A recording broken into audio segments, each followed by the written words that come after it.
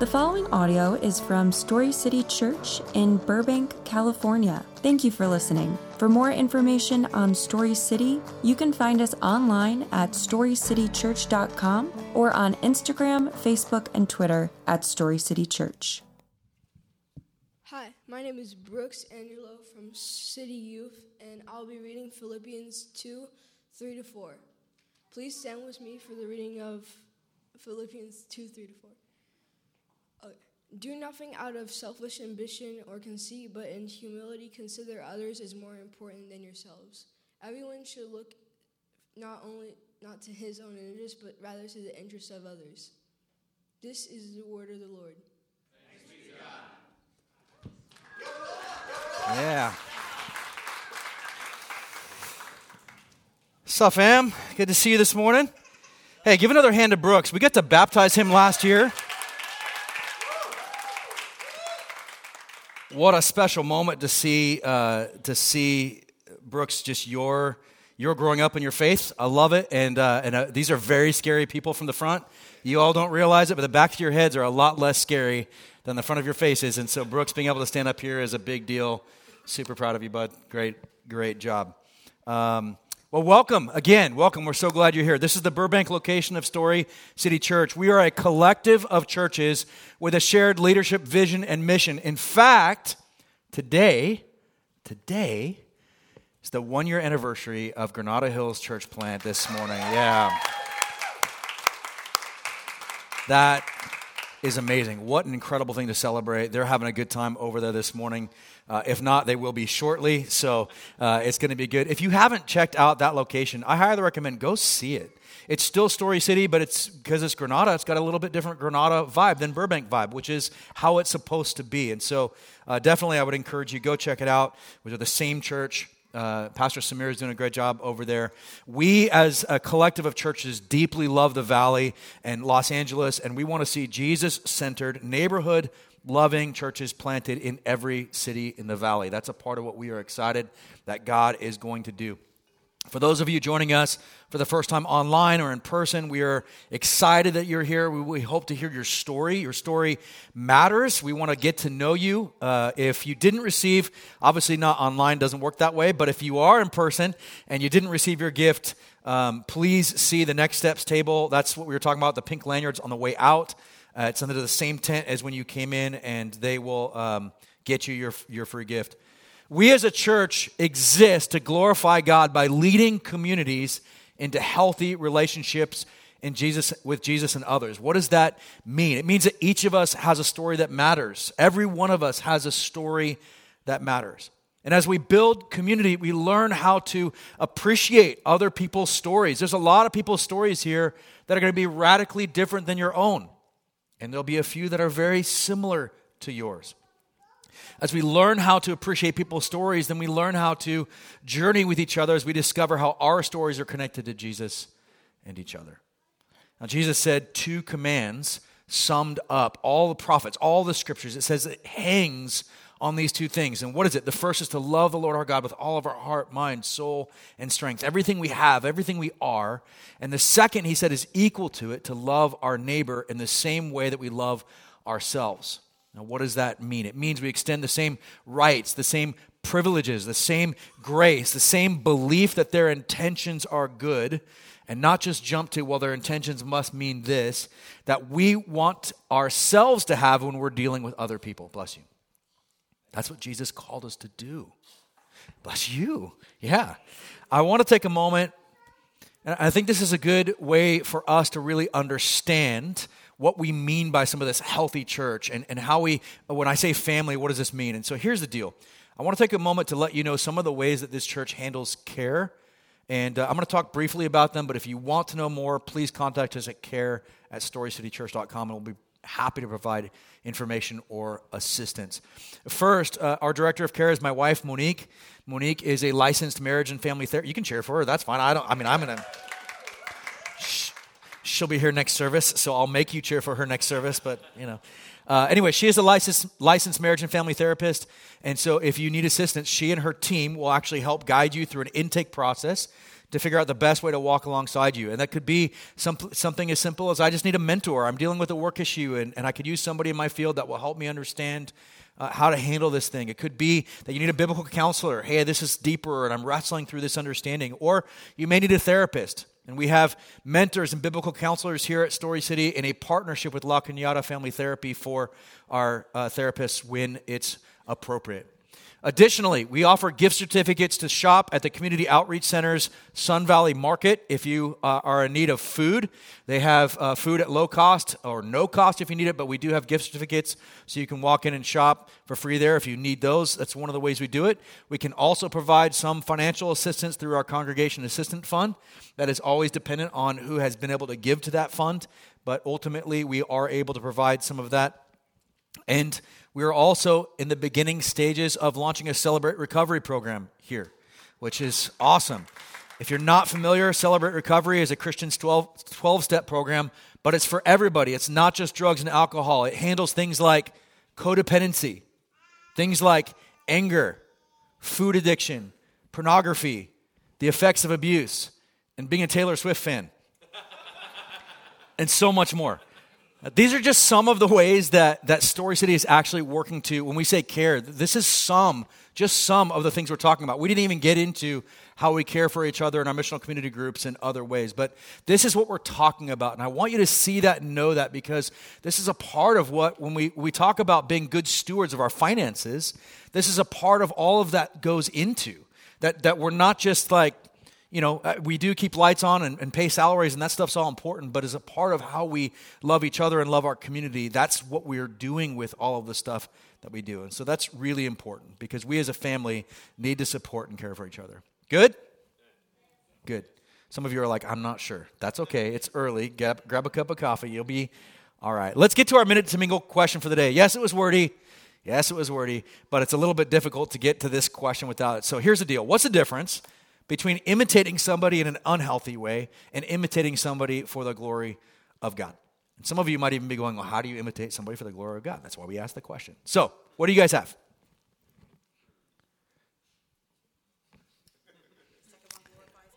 Second one glorifies God. Yeah, that's true. It's in the question itself. That's true.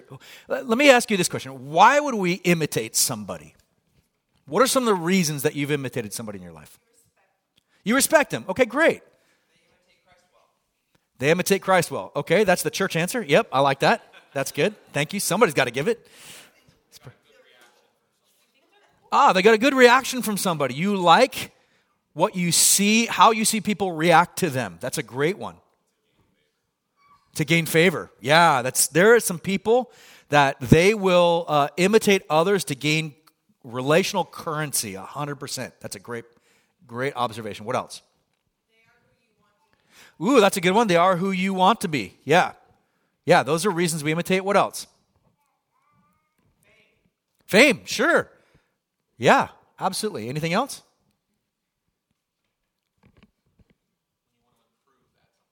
When you want to improve at something. Yeah. Yeah, absolutely. I think all of those things are some of the reasons, right? For me, I remember very clearly being in high school, and my cousin was sort of like the coolest person that I knew. You know, that person that just like, they don't care what anybody thinks. They dress distinctly different, but everybody else is like, dang, how did they figure that out? And it's not even what they're wearing. It's just that confidence that people are like, I wish I could have that, right? Because inside, no matter what we project, all of us are, most of the time scared kids. Right? You know what I'm talking about? And so that person who seems to not be, you're like, dang, how do I be like that? And so I remember one day I was wrestling with this whole, like, I'm punk at the time, right? So I'm trying to, like, how do I rage against everything that everybody likes? And so I'm trying to copy my cousin and be, like, cool like him. And then the most popular girl at school comes up and she's like, oh, I really like the way you dress. And I was like, shoot, now I can't dress this way anymore. Because that's not punk. If the most popular girl at school likes it, I have to change my whole, it messed with my world. I was like, but I'm trying to be like my cousin, and he's cool, but now she likes it, and I don't know it was this really confusing thing. Why? Because I wasn't imitating for the right reason, right? I was imitating because of the way that people responded. Somebody said this, the way that they responded to him, I wanted that for myself. I wanted the effects of his confidence by adopting something he dressed like, not something who he was. right? Instead of taking the confidence, I try to take his dress, his clothes. I know, Jonas, once again, he's like, you took his dress? No, I took the way he dressed, Jonas. I'm just being clear here. Let's just make this, Yeah. Or fast. You're like, you didn't even know that was happening. Cool. All right. Paul makes this statement, we're going to see this later. Paul makes this statement, imitate me as I imitate Christ. And there is a really healthy way of imitation where we're watching somebody who's a step ahead of us. And we're going, oh, that's how you do that. Oh, that's a healthy way to look at that. Oh, that makes sense. The Bible says plans fail for lack of counsel. When we begin to ask other people, hey, what are ways to think about this I'm not thinking about? When we start looking at those things differently, the imitation can be a very healthy and helpful thing. And today we're going to find, as always, that the one that we should be imitating is Jesus. For those jumping into this mid-series, we've been talking about how the gospel, how God helps us pursue joy, to fight for a heart and an attitude of joy. He gives us His Holy Spirit in our church family. We've talked about how that pursuit of joy really helps us hold on to the promises that God will rescue and renew all creation through the person and work of Jesus. How the Holy Spirit works to transform us each and every day, and that exchanging our priorities for God's priorities, we have a healthier set of perspectives that lead us into joy. We talked last week about how we need to have one heart and one mind and be unified as we stand against the things that wage war against the church. But this week, Paul is going to address the focus not from the outside things that we face that stand against unity, but the inside things that stand against unity. And he's going to tell us, hey, this is a sort of 35,000-foot view of like, how do we look at things differently to help us really understand how we protect unity as we walk forward, because unity is a part of our path to joy. Okay? No, he's going to address the danger from the inside. He's going to give us some practical ways to fight it. But this is a good time to note, a good time to recognize that joy does not come from within us or our circumstances. We can't manufacture our own joy. Why? Because we're not consistent people, right? We're broken, we're flawed, we sin. And so the problem is that if we try to manufacture joy, we can do something for a short period of time, but we can't sustain that. If it was based only on our circumstances, then we would only find joy when things are really going well for us, at least as far as we understand. There's sometimes we think things are going really well and we find out they actually weren't. And all of a sudden now our joy is compromised. Our joy isn't actually secure. And so we cannot find biblical joy from within us or our circumstances. We have to find true biblical joy in who God is and what God has done. This shapes who we are and what we do. As we live out of that flow, who is God? What has He done? Who does that make us? And now what do? We find that joy then is lasting and it's not circumstance dependent. Good? All right, for those taking notes today, this is the big idea for today. The big idea is that true joy is found by glorifying God, by enjoying Him forever. True joy is found in glorifying God by enjoying Him forever. We're going to see today how we glorify God by imitating the humility of Christ. Let's go back and look at the larger passage today. Brooks did a great job reading a couple of verses from it. Let's read chapter 2, verses 1 to 11. Join me. If then there is any encouragement in Christ, if any consolation of love, if any fellowship with the Spirit, if any affection and mercy, make my joy complete by thinking the same way, having the same love, united in spirit, intent on one purpose. Do nothing out of selfish ambition or conceit, but in humility consider others as more important than yourselves. Everyone should look not to his own interests, but rather to the interests of others. Adopt the same attitude as that of Christ Jesus, who existing in the form of God, did not consider equality with God as something to be exploited. Instead, he emptied himself by assuming the form of a servant, taking on the likeness of humanity, and when he had come as a man, he humbled himself by becoming obedient to the point of death, even death on a cross. For this reason, God highly exalted him and gave him the name that is above every name, so that at the name of Jesus every knee will bow in heaven and on earth and under the earth, and every tongue will confess that Jesus Christ is Lord, to the glory of God the Father. The core of this passage then is what we had Brooks read, and that is verses 3 to 4. Verses 1 to 2 are going to set up for verses 3 to 4, and then verses 5 to 11 are going to help us understand exactly how we accomplish this. So let's take a look then at verses 1 to 2.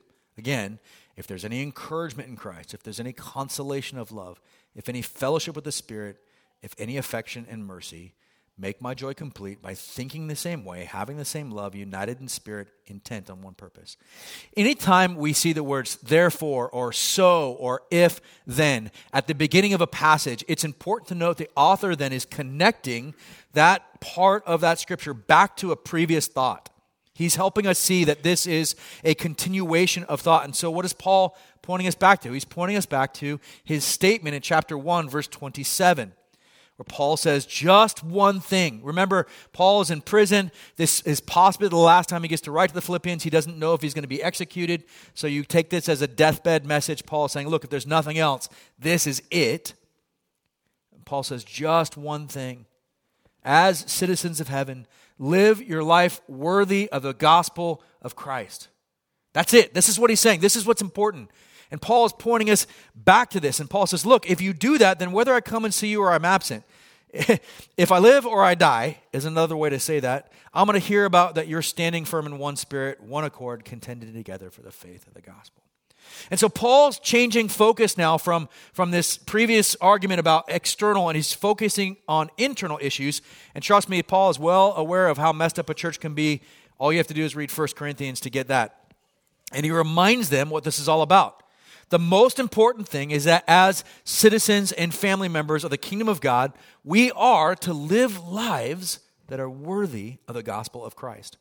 Now, if you want to get into more of what that means, again, I highly recommend you look at last week's message. But for now, it's summed up in being unified in our purpose, practice, and process as the Spirit of God works in and through us.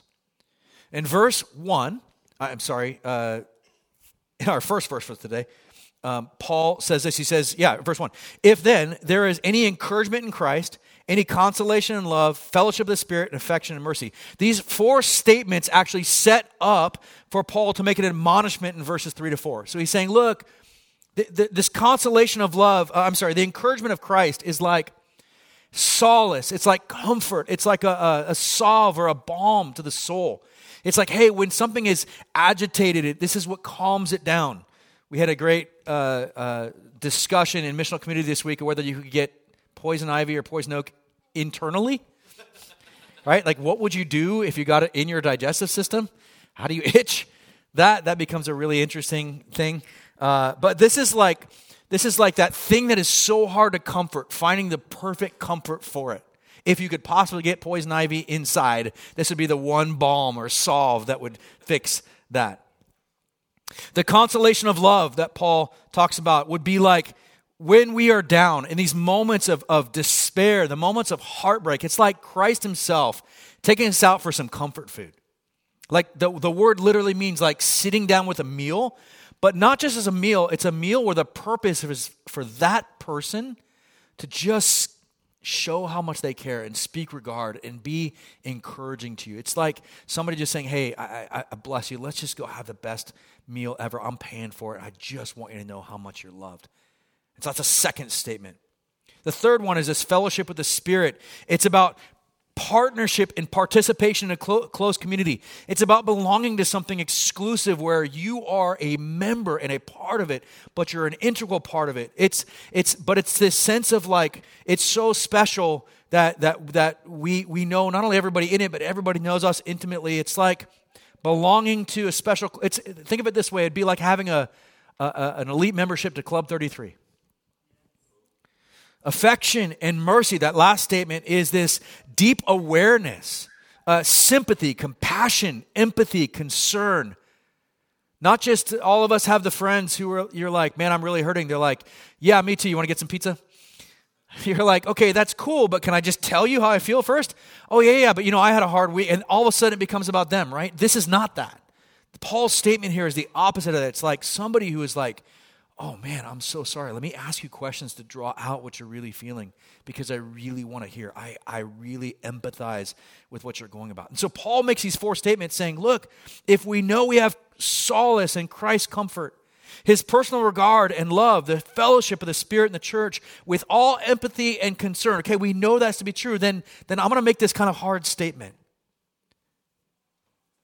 We have to be united for one purpose. What's that purpose? Just one thing. As citizens of heaven, live your life worthy of the gospel of Christ. And so he says, here's one of the ways, church, that we don't live unified, living our lives worthy of the gospel of Christ. This is verse 4. You can hear in this admonition. He says, do nothing out of selfish ambition or conceit. And that's the hard part. Hey guys, some of the stuff you're doing is actually out of selfish ambition and conceit. He says, but in humility, consider others as more important than yourselves. Everyone should look not to his own interests, but rather to the interests of others. That word selfish ambition is actually a word that means a strong drive for personal success. Why is that bad? A strong drive for personal success, but it actually includes this at the expense of others. It's the idea of finding our significance, our value, our worth, and importance through how hard we work to get ourselves there. Now, again, some of us might think, well, what's the problem? If I'm not going to take care of me, no one else will. So what's the big deal? I don't get it. I mean, it's dog eat dog, right? If I don't take care of me, I'm going to get trampled on. What's the deal? And I'll be really honest, right? Especially here in this city, we're taught if you don't do something for yourself, no one is going to do it for you, right? Can't expect me to be successful by lying down and expecting others to promote me.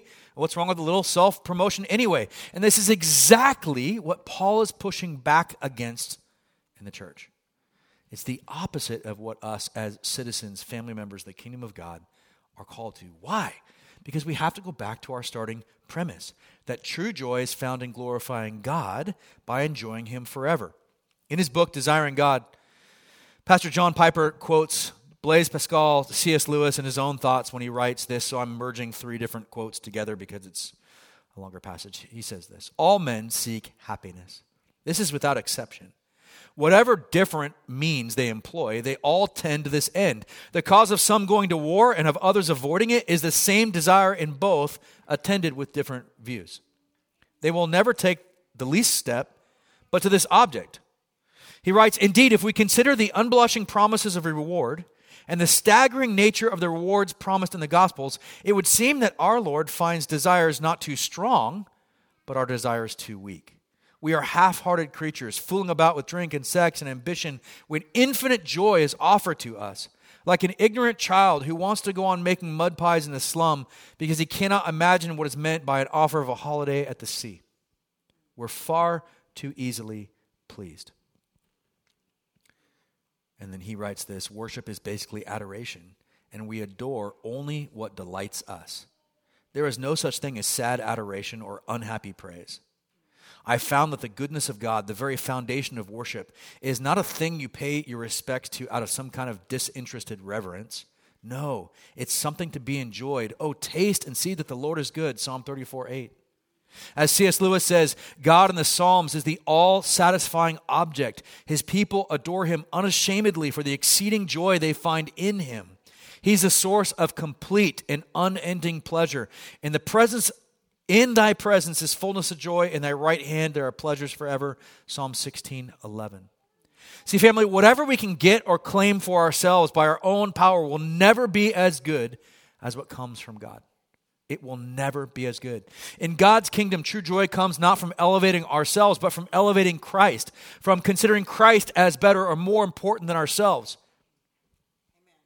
In fact, when we take a look at Jesus' statement, the 2 commands that he said are above all else. What is it? We hear him say all the law and the prophets are wrapped up. It's love God, elevate God, make him more important than anything else. And the second is to love people in the same way. Elevating Christ and elevating others is exactly what Paul is trying to get us to. He's simply coming back to the words of Jesus. See, in God's kingdom, joy is not an individual thing, but a communal thing. We find joy as we find it together. It's an elevation of something over self. We learn how to elevate things above ourselves. Now, I want to make an important distinction. Gospel humility isn't thinking less of yourself. Gospel humility is thinking of yourself less often, right? Self-deprecation is wrong. What I mean by that is like, oh, I'm stupid, I'm horrible, I'm dumb. Those things are not right. How do we know? Because God designed you and made you and created you. And so when you self-deprecate, you're calling something that God said is good, not good. So I'm not talking about we have to put ourselves down. That's not what this is. Okay? Jesus gives us value and worth. We don't have to find that significance, value, worth, and importance in what we do, but in who He is. And so we look to elevate others and value Jesus over everything. Look, that even then helps us see why self-care is so important. You know, I came to a place in my life where I realized that I didn't love myself. How could I possibly love my neighbors if I don't even know what it means to love myself? And so God calls us to have self-love, not because we've done something to deserve it, because God made us and God is good and God has declared us good. Therefore, we are worthy and have value. Again, we don't have to find that significance, value, worth, or importance or success in what we do, but in who He is and who He has declared us to be as citizens and family members. That is an incredible thing. That is an incredible thing, that value, that worth isn't dependent on what we do. Family, that's freeing. That should bring us joy in and of itself. It's incredible. We are elevated in Christ so that we can elevate others in Christ. Henry Nouwen once said that we're like communion. We're blessed to be broken to be given. That's exactly what we are called to be. But how do we actually do this? How do we live it out? How do we figure out, right? I could sit here and tell you, hey guys, be humble in this. You don't need to be humble in that. Be humble in this. That's iffy. Right? I could give you scenarios, but that doesn't teach us how to actually make right choices. So we have to understand the principle behind it in order to figure out, Lord, how do I do this? How do I actually elevate others in your name? Paul says we have the perfect example in Jesus, and so we're to model ourselves after Him if we want to see unity and health, especially within the church. You guys with me so far?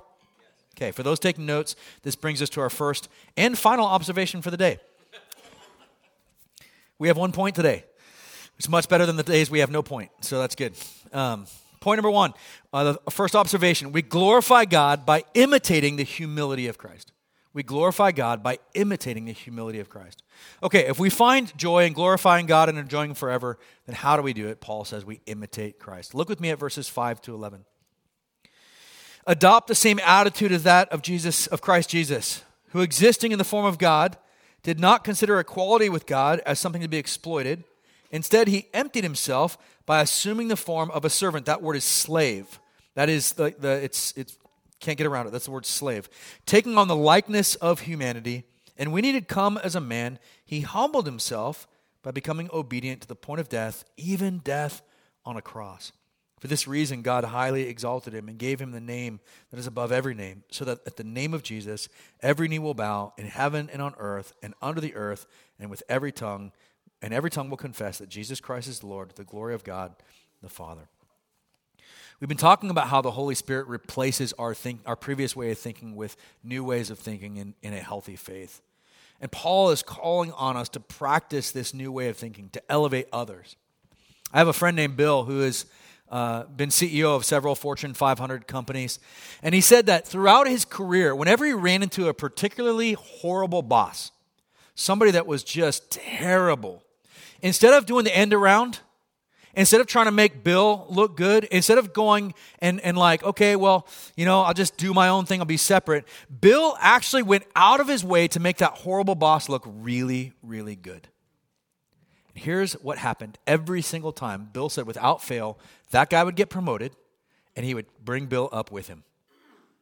Now, you're going like, that sounds terrible. You're stuck with the person, right? But eventually what happened was people began to figure out that it was every single time, it was not the person that got promoted, it was Bill. And eventually that person's stuff came to light, and guess who was promoted to their spot? And eventually Bill was. Bill never had to put that person down. He never had to talk bad about them. He never had to put them in their place. He never had to be vindictive. Actually, by promoting them, Bill actually got promoted and ended up promoting above all of them because people saw how he handled even those difficult things. It gave him more credit in the end than if he had tried to use self-promotion. Do you guys see what I'm talking about? Now, it seems so foreign to us because it's like, I am not going to help somebody else get promoted. That does it. I'm going to get screwed. The reality is that what was Bill trusting in? Was Bill trusting in his abilities, or was he trusting that God would take care of him? And the truth is that God always takes care of us, even if it doesn't always work out the exact way we had planned. But God always is faithful. He never abandons us. He always takes care of us. And Bill was recognizing that, and so he acted honorably, and it brought him way more credit and character and integrity. That's what he was known for, instead of if he had done that all on his own. You see, it's counterintuitive, but so is the kingdom of God. The kingdom of God is counterintuitive.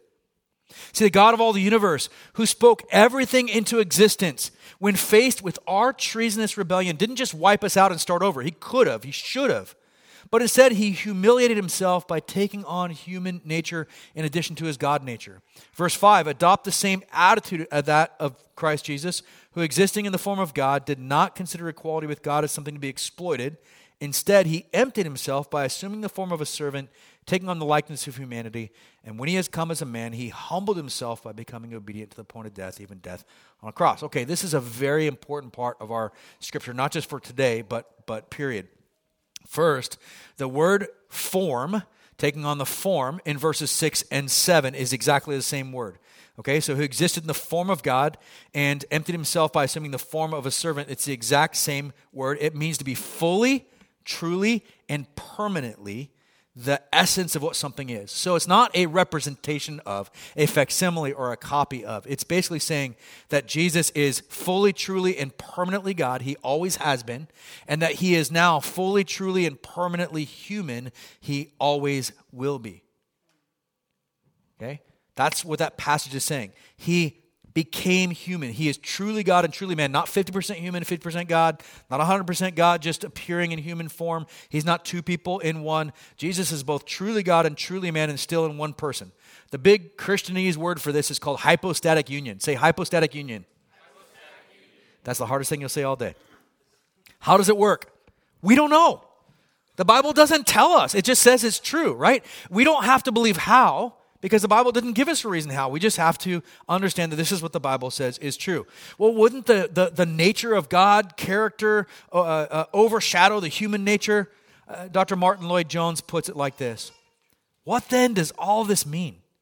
It means that there was no change in his deity, but that he took human nature to himself and chose to live in this world as a man.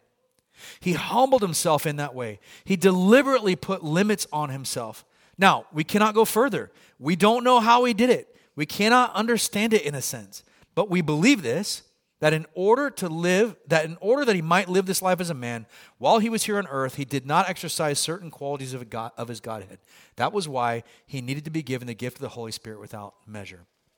Another pastor once gave an analogy that might help us understand. He says this. He says, an analogy of this would be a general manager of a resort who brings his family for a vacation week. He puts his general manager access key with all of its powers, rights, and privileges in his pocket, and he only uses the guest access key. For the duration of the week, he is fully the general manager, but lives authentically as a guest. Okay, why do we talk about this? Look, understanding what Jesus did really helps us understand to the extent we are to lay down our rights and our privileges. I'm not saying we come to a place where we don't have rights and privileges. I'm saying we constantly seek to see others blessed and cared for and elevated in the name of Jesus. I'm saying that we trust the God who knows and understands our needs will elevate us in turn so we don't have to elevate ourselves. I'm saying that Jesus didn't ask us to do what he didn't already do himself. Not only does Jesus humble himself to the extreme by taking on human nature, but he goes further and takes the penalty that we deserve on himself. He willingly suffers brutal beating, suffering, torture, death to bring the Father glory, to become our path for rescue, redemption, and renewal. Family, the other day I was really struggling with some of the weight that this pastor job carries. I was feeling sorry for myself, and frankly, I was wondering if this sacrifice was worth it. And then I was hanging out with my son. For those of you who don't know, Chance is 19. He's got Down syndrome, autism, and a seizure disorder. He's still in diapers. He uses a wheelchair because of the seizures and used to have about 30 words, but the seizure disorder stole those words from him, and so now he has to communicate by pictures alone. He takes 5 different medications twice daily. He can communicate less than he understands, which must be extremely frustrating. And yet this kid endures with joy, not because of his circumstances, because that's exactly who God designed him to be. Full of joy. Family, when Paul tells us in verse 5 to adopt the same attitude that Christ, he's calling on us to pursue a different set of values, to find joy, to elevate others, to seek others as more important than ourselves, to elevate Jesus first, to change our way of thinking. Just like how my attitude has to change when I look at my son, Paul is telling us the way that we fight to have joy is by looking to Jesus and imitating Jesus. That's how we do it. When we focus on glorifying God instead of ourselves, when we elevate Jesus and others in true gospel humility, we find joy as we live in our purpose as citizens of heaven, worthy of the gospel of Christ, which is what Paul is calling us to. But as a reminder, we don't do this by ourselves. That's the good news. We don't do this by ourselves. The Bible says that he gave us the Holy Spirit and the church to walk together as family. Good? Let's pray. Lord, you are amazing. You are so holy. You are so good. Praise be to you, Lord, that everything we have, everything we are is not based on our effort, our energy, that our identity isn't set based on our hard work, but on who you are and what you've done. Help us to truly believe. Lord, we believe. Help us in our unbelief. Move in us and through us in the name of Jesus.